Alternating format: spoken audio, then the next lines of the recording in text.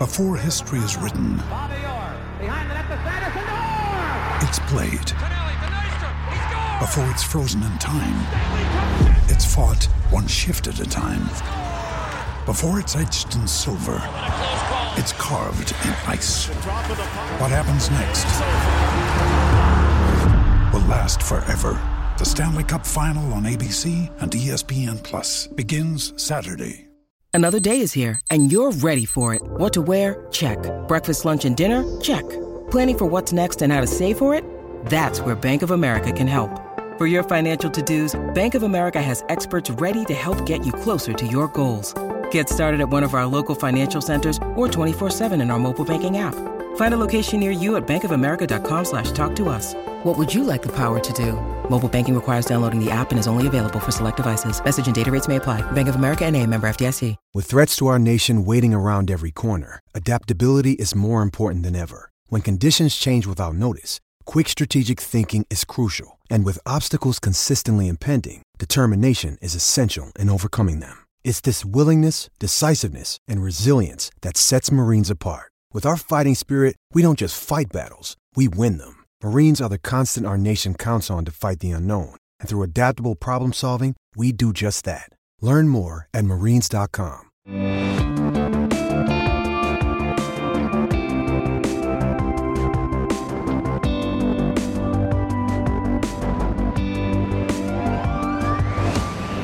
Hello and welcome to another edition of the Sport Across Football Stories podcast. I'm your host Craig Resnick Hansen, and today I'm joined by Phil Ham. Phil is the editor of TWTD, an Ipswich Town fan site and message board. Phil's been the editor over there for a long time, since 1995, as well as also working for various other outlets including the BBC. He's a sports journalist with years of experience and a long-suffering Ipswich Town fan. Let's hear what he's got to say about the town. Hi, Phil. Thanks so much for coming on. How are you doing? I'm not too bad. If you hear any sort of loud, dragon-like grunts or snores, don't be alarmed. I've got my French bulldog, Winston, on the floor here next to me. My wife and daughter are away, so I'm in charge of him on my own, so it can't be helped. But hopefully, you stay nice and quiet. Phil, we'll get into it as we normally do with everyone. The first question has to be, how did you end up supporting Ipswich Town? What's your Ipswich story? Well, I was born in Ipswich. Ipswich isn't very big, so wherever you're born in Ipswich, you're not very far away from the football ground anyway. But my parents moved to Suffolk from Essex in the early 60s, and my dad was a Tottenham fan, and they moved in 61. And Tottenham had just won the double, hadn't they, at that point? 61-62. 60-61. And so my dad moved to Suffolk and he started watching Ipswich. And, of course, Ipswich won the league that year. And he did that thing that no one's supposed to do, of change clubs. Because I don't think he ever followed Tottenham, partly because his twin brother's a Tottenham fan as well. So I think it meant that there was a bit of rivalry between the two of them. So he went from being a double winner with Tottenham to a first division title winner for the first time with Ipswich in his first year watching Ipswich, and never looked back. So inevitably, when I kind of started to get interested in football, Ipswich was the club that I supported. And I understand that you are a journalist doing a lot of work for various newspapers on the BBC and so on. Did you do that? Did you go straight to university, straight into journalism? Was that something that from an early age you were not only an Ipswich fan, but also a football journalist? Well, yeah, I mean, strangely, when we were about 7 or 8, the Cubs we were given a tour of Portman Road. And we went on the tour. Anyway, after we went on the tour, the RKler said to us that everyone had to write an account of it. And that the best one would go into the parish magazine. And so anyway, I wrote mine, everyone else wrote this, and I was surprised to discover that I won. And so my first published work on Ipswich Town was at about the age of 7. The Jesuits say about, give me a boy at 7 and I'll show you the man. Well, quite literally. But my kind of path into journalism wasn't was far from typical in that I did a social science degree, and finished the social science degree. And then one of my mates, who's also finished his degree, was kind of offered the chance to run what was then Those Were the Days, the fanzine. And he sort of mentioned this to me in the pub one night, and I said, well, because we're both not really a bit directionless in life at that point, you know, and I thought, well, I'll do that because it will be a bit of an opportunity to write a few things and get a portfolio together, that kind of thing. So we started doing that, and then of course the internet happened only really a year or so later. When I'd gone back to university again at Leicester to do sociology of sport, and so TWTD, as it sort of is now, sort of took off from there. And then within a year or so, I started doing a column for the Evening Star here, which lasted about 15 years in the end. TWTD started making money at one point eventually, and in 2000 I went sort of full time on that whilst freelancing then for the Star. And then doing bits and bobs for other people. Irish Examiner, did quite a lot of stuff for them when Roy Keane was manager and Mick McCarthy was manager, and people like Daryl Murphy and David McGoldrick were here, and Stephen Hunt and Noel Hunt. And then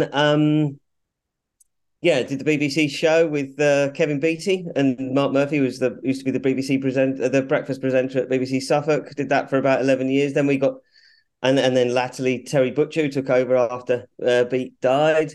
And then we turned that into a podcast sort of when the BBC dumped us last summer, dumped us along with a lot of other people. And so that's where we are really. I'm just doing, and I'm also doing stuff for Suffolk News now, which is like the West Suffolk paper or has traditionally been the West Suffolk paper, but looking to make more of a kind of pan Suffolk kind of impact. And so that's my path towards where I am now, really. And so is everything that you're covering for all these different publications all Ipswich, or are you ever covering other teams in the region?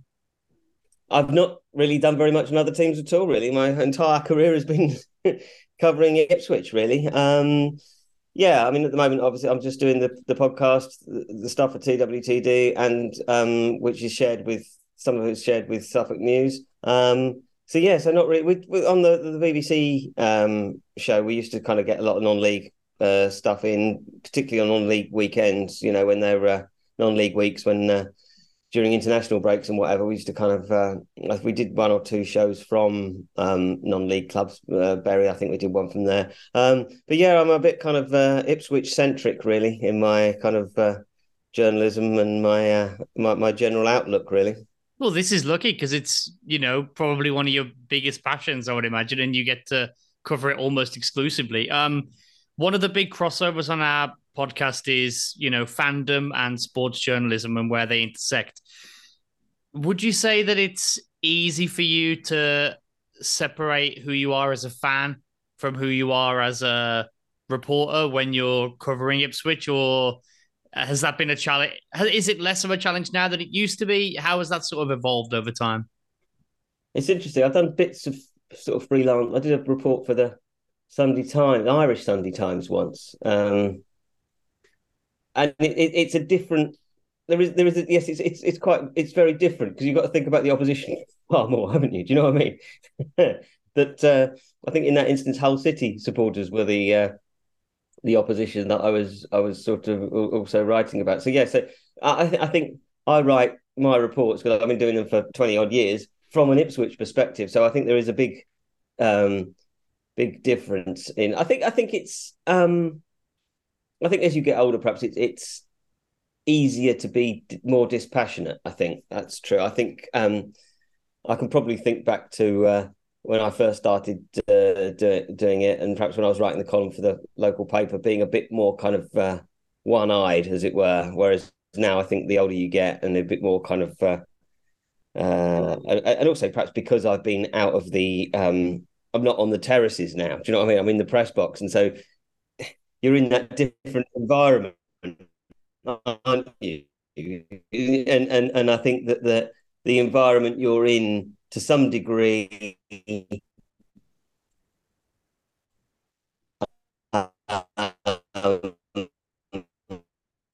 colours the way that you see a game. I think if you're in a very passionate situation where everyone's screaming at the referee to give a penalty every 2 minutes, yes. So I think, but I think it is definitely something, and I think that's something that I am reasonably decent at doing anyway. Though, do you know what I mean? And I think I can.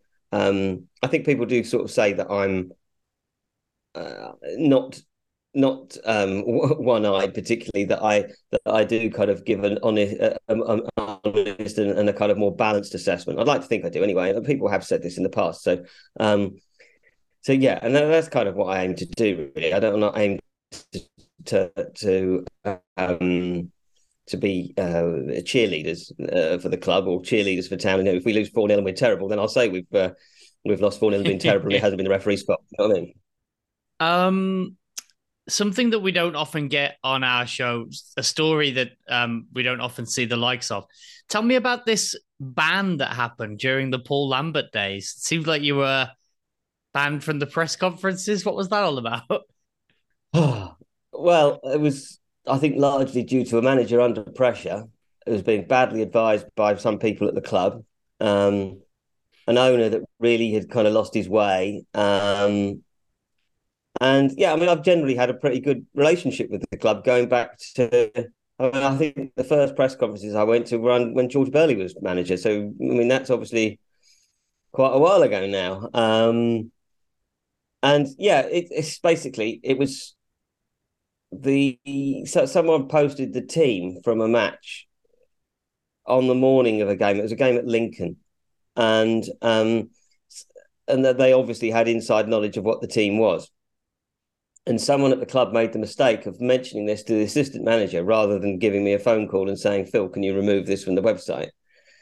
And so you've got a manager and an assistant manager who were a bit belligerent at the best of times, but were entrenched by that stage because there was pressure on them. You know, it's not an easy job being a manager, and being a manager of Ipswich at that point, when we were in League One and we're treading water in League One. And so I think they felt that there was an element of everyone being against them, which I don't think was true, really. But anyway, they weren't doing it. Anyway, so I got called aside after this game at Lincoln and had a bit of a chat with Stuart Taylor, who was the assistant manager, and thought no more of it.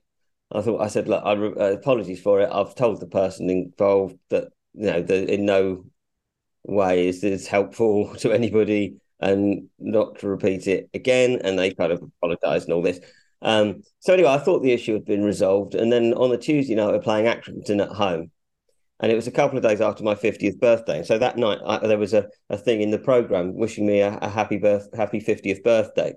Anyway, at halftime, I was called aside by the press officer and told that I was banned from press conferences. so happy birthday. Yeah, so there's exactly, yeah. Which I thought was ridiculous, and all the other media sort of stuck behind me saying, you know, it's ludicrous to ban press, particularly when it was. I mean, usually when someone gets banned, it's because they've written something. Do you know what I mean? Journalists, something that they've written. But in this instance, it was someone and which I'd have obviously removed and had told them that this was a load of nonsense. Anyway, so I kind of kept this quiet for a couple of weeks because I didn't think it was going to do any good to kind of for this to be out there, sort of thing. And actually, the club were, despite banning me, were actually quite helpful, and they were providing the audio from the press conferences and all that kind of stuff still. So we weren't actually kind of losing out massively, other than just not being there. And when did that get resolved? Was it when there was a change of management, or? Well, yes. Well, I mean, we kept it quiet for a few weeks, and then we lost. I can't think what the game was, but we lost quite convincingly to someone we shouldn't have lost quite convincingly to at Portman Road. And one of my colleagues tweeted, this is getting ridiculous. There's not only we're losing matches, we're banning journalists and all this kind of stuff. And it went viral. Anyway, it kind of went viral in an Ipswich sense. And there were kind of free Phil Ham campaigns and all this kind of stuff. And it was very petition. Gratifying. Yes, petitions and things. Yeah, it was really gratifying. Actually, it was like having your own.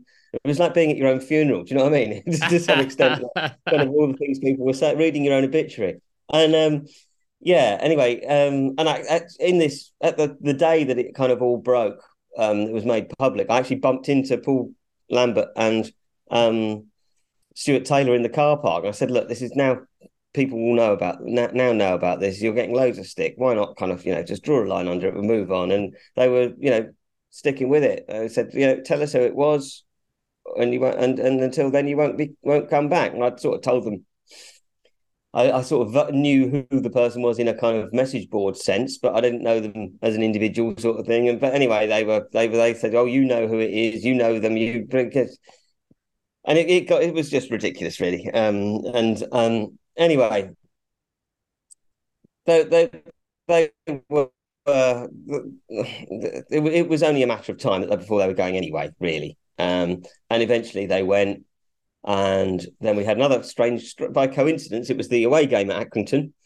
And I had nothing to sort of tell me that any situation had changed. Paul Cook was sat a little way along from us. This was during lockdown, of course. So Paul Cook was the incoming manager who was watching his first game. He was sat down there. Matt, whose name will come to me in a second, was the assistant, one of the assistants. He was he was in charge, and then just before the end of the game, I sort of said, "Oh, am I all right to come down now that it's all changed?" And said, "Oh yeah, it's fine now. I've been told it's okay," and everything, just moved on from there.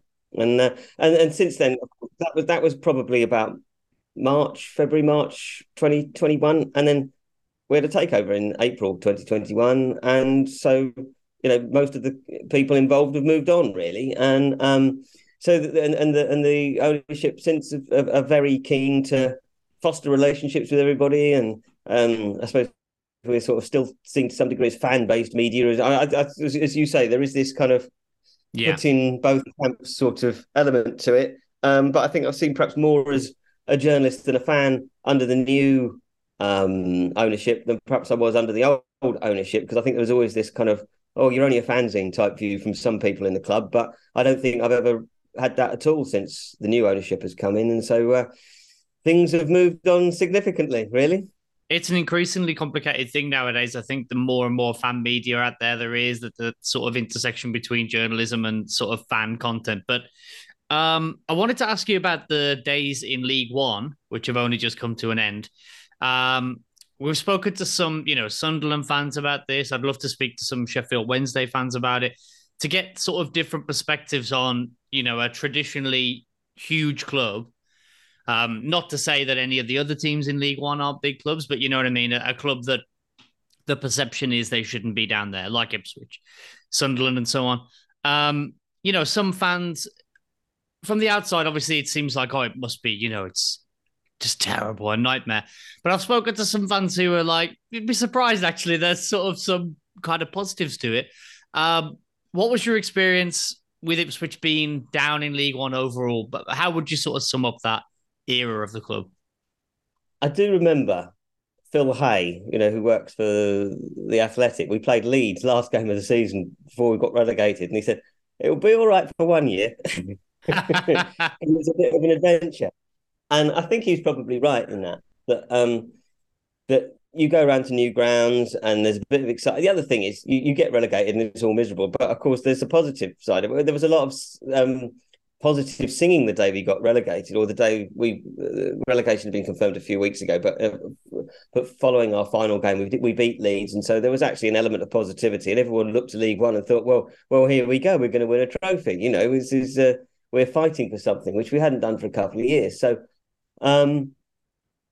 But reality quickly sets in, and it wasn't a good experience. We started the first two seasons pretty well, and I think we felt we were on the way to something, but then performances drifted.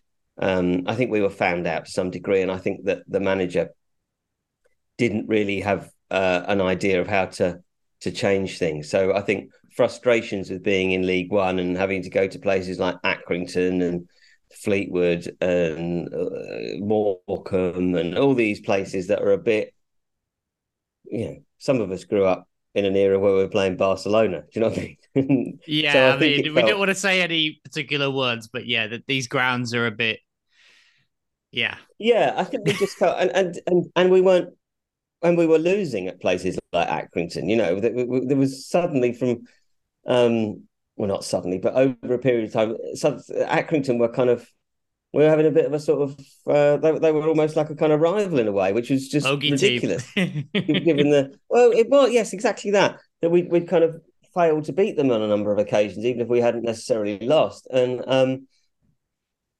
so I think it just felt like a frustration, really, that we were at this level. We were treading water. The owner, Marcus Evans, I'd lost his way, really. I mean, he came in 2007, and at that point, he was a relatively wealthy owner by Championship standards, and we had a real shot at getting into the Premier League using his money. Well, of course, he appointed the wrong people. He appointed Roy Keane as a manager.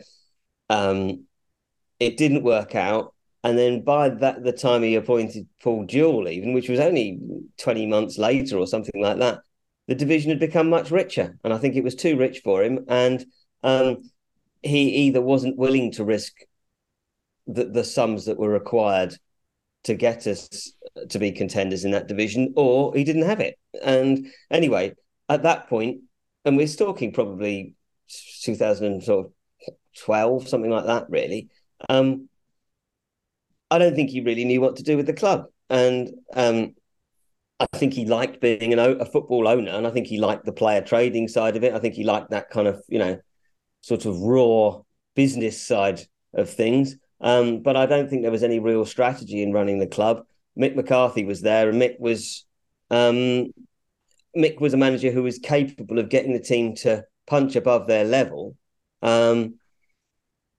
This episode is brought to you by Shopify. Whether you're selling a little or a lot, Shopify helps you do your thing, however you cha-ching. From the launch your online shop stage, all the way to the we just hit 1 million orders stage. No matter what stage you're in, Shopify's there to help you grow. Sign up for a $1 per month trial period at shopify.com/special offer, all lowercase. That's shopify.com/special offer. Ryan Reynolds here from Mint Mobile. With the price of just about everything going up during inflation, we thought we'd bring our prices down. So to help us, we brought in a reverse auctioneer, which is apparently a thing. Mint Mobile Unlimited Premium Wireless. How to get 30, 30, bit to get 30, bit to get 20, 20, 20, bit to get 20, 20, bit to get 15, 15, 15, 15, just $15 a month? Sold! Give it a try at mintmobile.com/switch. $45 up front for 3 months plus taxes and fees. Promo rate for new customers for limited time. Unlimited more than 40 gigabytes per month. Slows full terms at mintmobile.com. It is Ryan here, and I have a question for you. What do you do when you win? Like, are you a fist pumper, a woohooer, a hand clapper, a high fiver? I kind of like the high five, but if you want to hone in on those winning moves, check out Chumba Casino. At ChumbaCasino.com, choose from hundreds of social casino-style games for your chance to redeem serious cash prizes. There are new game releases weekly, plus free daily bonuses, so don't wait. Start having the most fun ever at ChumbaCasino.com. No purchase necessary. VGW. Void where prohibited by law. See terms and conditions. 18+. But above the level of the financing of the club, which he did for a few years. But if your approach is based on that, you have a bad year, and you go down, and that's ultimately kind of what happened. We had a bad year. They got rid of Mick. They brought in Paul Hurst, who was a disastrous appointment. I think was wholly unprepared for Championship football. I think what he did probably worked, and his approach worked in lower league football, as it's actually shown since, hasn't he? Again with Grimsby previously, so anyway, so he got to that point, which is ultimately landed us in League One. And at this point, when we were sort of treading water in League One, that's kind of when fans started to become a bit more belligerent. We were never in a kind of situation that you see at other clubs where bills aren't being paid and that kind of thing. So or perhaps like Reading at the moment, where you end up with fans on the pitch every week. It never reached that point, but there was just this kind of, people were voting with their feet as much as anything. Crowds were down, In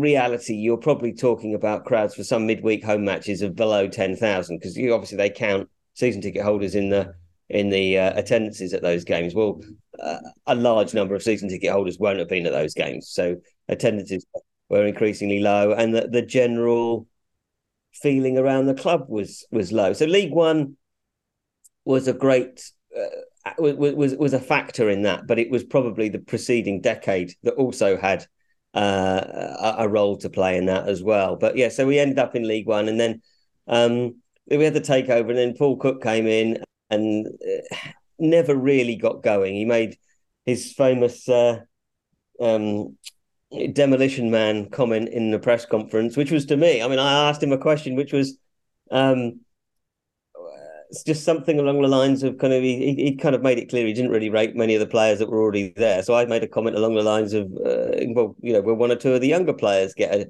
a chance? And then he went into this spiel about it. I'm going to be the demolition man. Everyone's going to be gone. And lo, the summer was gone. They brought in 19 players. It didn't really start off particularly well that season, which is, is obvious. Teams don't tend to start seasons well when they're kind of pretty much all new faces.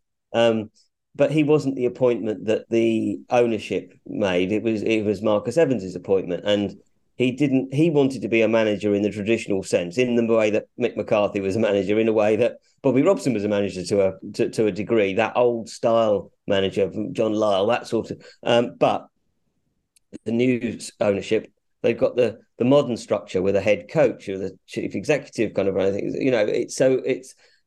I don't think it was a happy. I don't think it was an ideal situation. And when things didn't go well, I think that the ownership were prepared to give him time, because obviously Paul Cook had got a CV which had shown that he was able to get clubs out of League One. But I think once it started to go poorly, he was probably given less time than if he had been their appointment. And I don't think he'd have been their appointment, if you see what I mean. They'd have appointed a modern head coach in the mould of Kieran McKenna, who they did ultimately appoint in December 2021.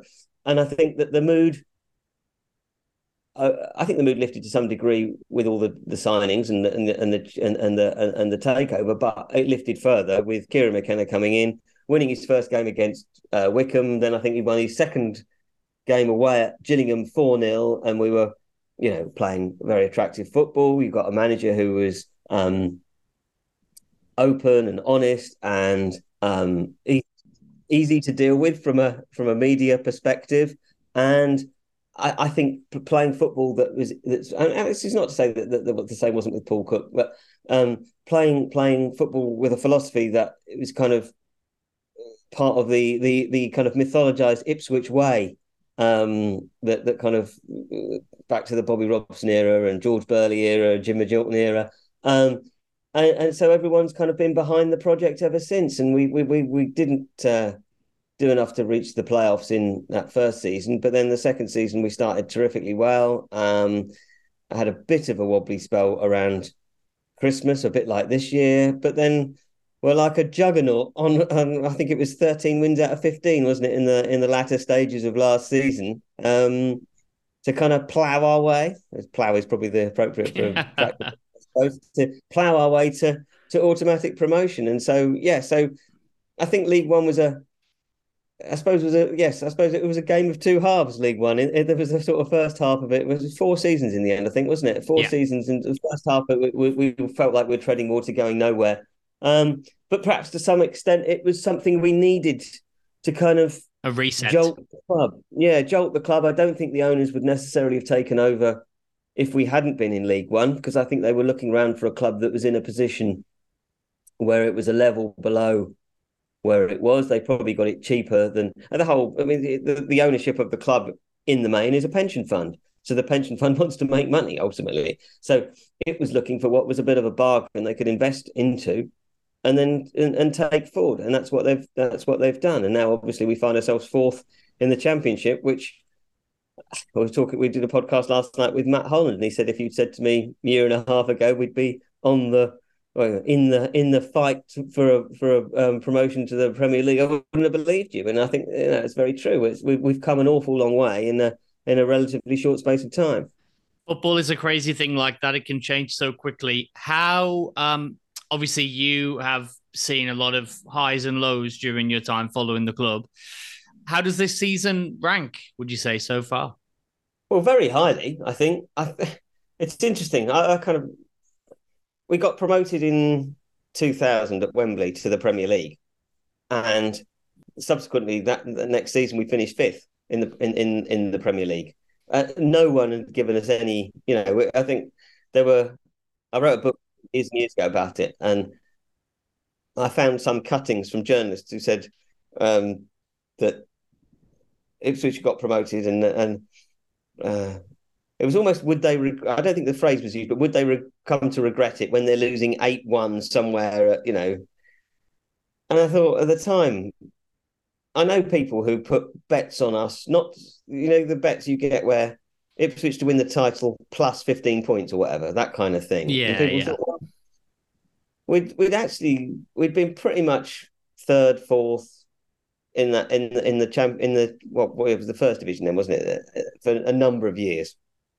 So we had an established team, and we were very good. We were very good at that level. I think we were exceptional. We were unfortunate, perhaps, not to get automatic promotion.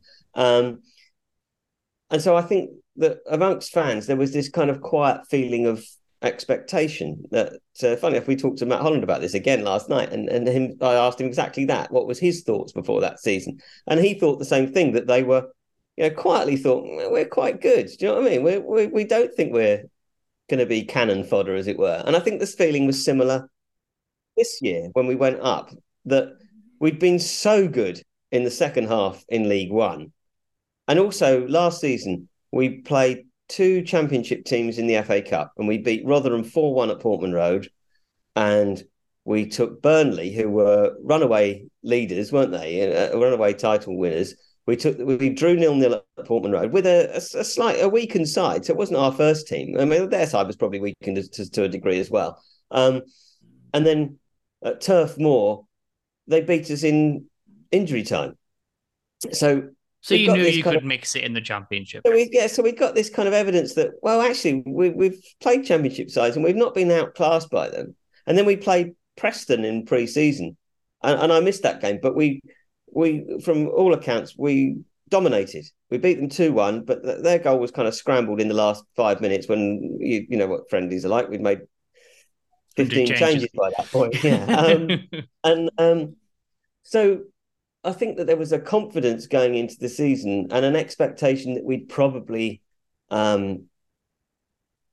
be around the playoffs. I think that was what most people saw us as playoff challengers. That we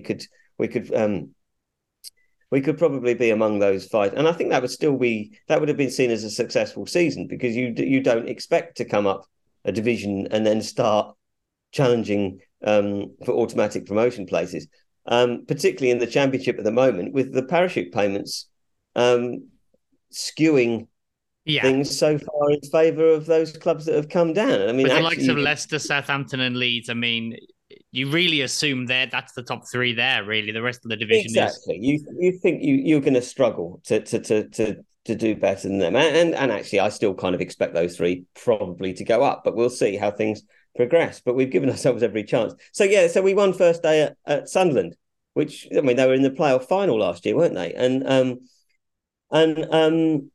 So yeah, and we won, but we won. It was interesting because it wasn't a typical performance from the previous season. The previous season, we've dominated games, and the opposition were getting kind of 23% possession, and were just sort of spending their entire game sitting in their penalty area, just trying to deny us space to grind it out. But we were playing a team that actually tried to play football against us, and actually had more of the ball, and yet we won. We looked dangerous, though they had all the ball. We looked dangerous, and we scored 2 goals. It went 2-0 up. So I think that gave us a lot of confidence. And then I forget what the second game was now, but off the top of my head. But anyway, we obviously got into we suddenly started to find ourselves in a groove where the momentum from the previous season. We were taking that into the games this season, and we were in the top 2, weren't we, for pretty much September to last month. Which I know you say from your perspective, from a much more insider perspective, you expected to be in and around the playoffs, but for as a more sort of casual observer, sort of from the outside who isn't following the Championship and League One so much. It looks like an outrageous achievement from McKenna. I think the average fan is like, oh my God, how on earth are they like where they are when they just came up from League One? But even though you had an idea that you might be in and around, you definitely couldn't have imagined that you'd be. I mean, in the first half of the season, it was like you were going to win the league. Or you were I know, challenging Leicester at least. You were up there I in the top know. two. And points totals of 2 point something a game. It's just phenomenal. Yeah, I mean, remarkable, and also remarkable from Leicester and Leeds and Southampton as well. Because I think someone said to me yesterday, I think we've got 63 points at the moment or something. I forget that in 31. Yeah. In half of the 31 last seasons, we'd be top of the table. Some stat along those lines. It's like when Liverpool lost the title to Man City or whatever. If you were playing against normal opposition, you'd be running away with the league. Yeah. I think if it was a normal season, we'd be top. I think that's the kind of the underlying point. So yes, I mean, I think we clearly Kieran McKenna has done a remarkable job. But it's dropped off a little bit now. How is the atmosphere though? Is the atmosphere still, because fans can be very fickle. Sometimes they, at the start of the season, it's God, if we're near the playoffs, that's outrageous. And then you give them this suite of, winning every game every week, and then all of a sudden you have a little dip, and it's why aren't we winning every game? Are the fans still staying realistic?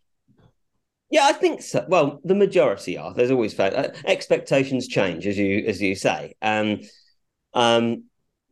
I think sometimes you kind of forget, don't you? That you forget that in August would have been happy with a playoff finish or even challenging for the playoffs. Now, of course, we're kind of expecting, not expecting, but we've been in and around. We've been in the top two, and so we've dropped away from the top two. But I think and that shouldn't take away from the fact that it's been a remarkable season, and I think most people realise. And the dodgy run. I think we lost to Leeds, and Leeds pretty took us apart. Leeds at Ellen Road.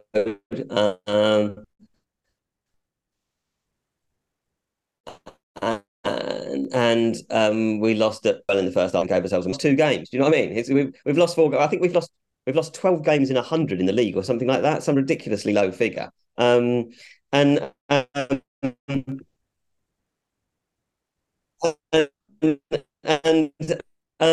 anyway, so we lost 2 games in draws, and there are factors behind that, and there are positive results in that. We drew twice with Leicester. Not many teams will draw twice with Leicester this season. And both those games, we were the side that were finishing strongest, looking for a winner in those games. We beat Sunderland again at home in that period. So it's not as if we've had a wholly fallow period. We had a couple of games over Christmas where we had a number of injuries, and we drew 0-0 at home with QPR and 0-0 at Stoke, which were games that we should have won. If you look at where the teams are in the but they were individual circumstances, really. I think those and they came at a difficult time. We lost a few players to injury. Stoke probably we would have beaten if they hadn't gone down to 10 men. I know that's a funny way of looking at it, but all they did was defend. Yeah, they dig point. In. Sometimes it's harder to play against 10 men. The cliche, isn't it? Exactly. And I think we struggled in that game because, and I still think that's the kind of approach that is most effective against us, which a lot of League One teams tried, is just the low block, as they call it now. And so anyway, yeah. So we lost at Preston, and then we drew 2-2 with West Brom at home. Again, another game that we finished very strongly and probably should have won. And actually, West Brom had beaten us earlier in the season, and again, deservedly beat us earlier in the season. But I think the game down here showed that we'd improved. And then Tuesday night, or Wednesday night rather, went to Millwall, and we beat them 4-0 without really having to get out of second gear. They had a decent spell at the beginning. We took over, and then really picked them off as they made mistakes. And then the second half was thoroughly dull, really, because we saw it out so professionally. With some, in that circumstance, you want a dull half, don't you? Do you know what I mean? You just see it out and with no panic whatsoever. Got no injuries, nothing to report.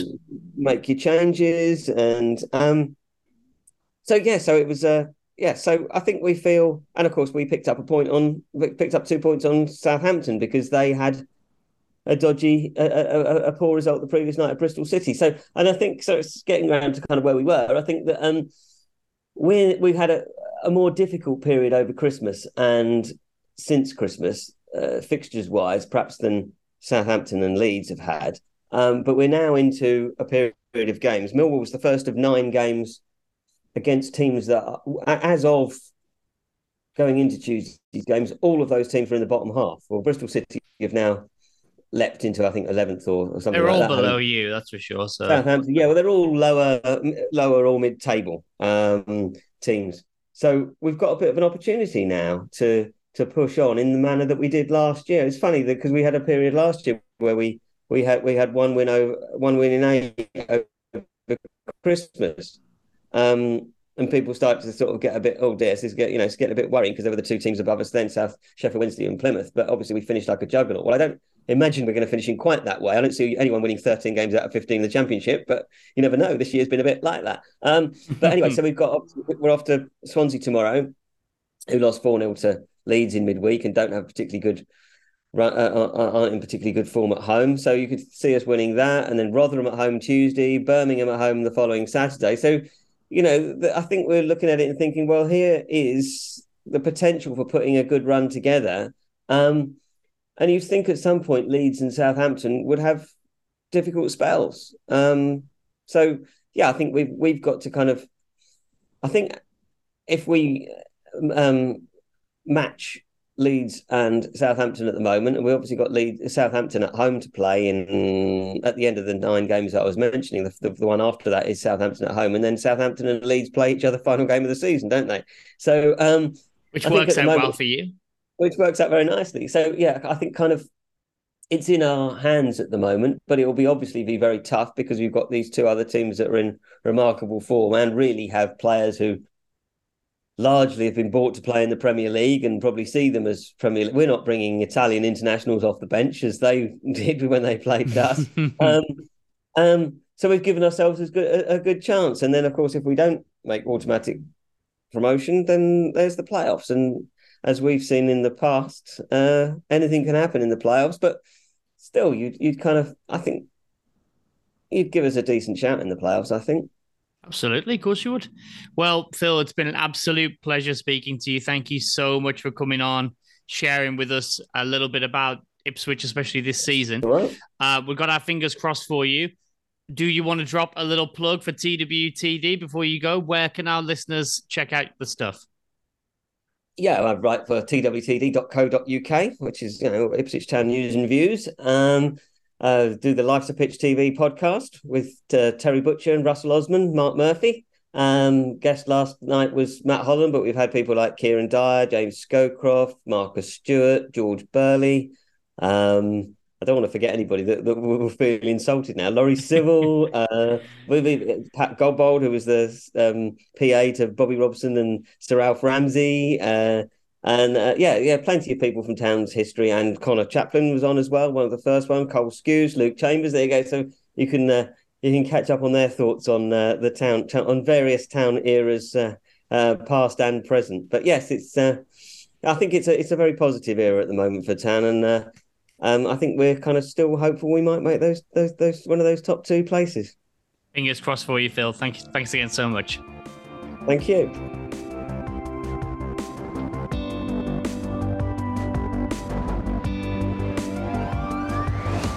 Thank you so much for listening to another episode of the Sportacos Football Stories podcast. We really appreciate you listening.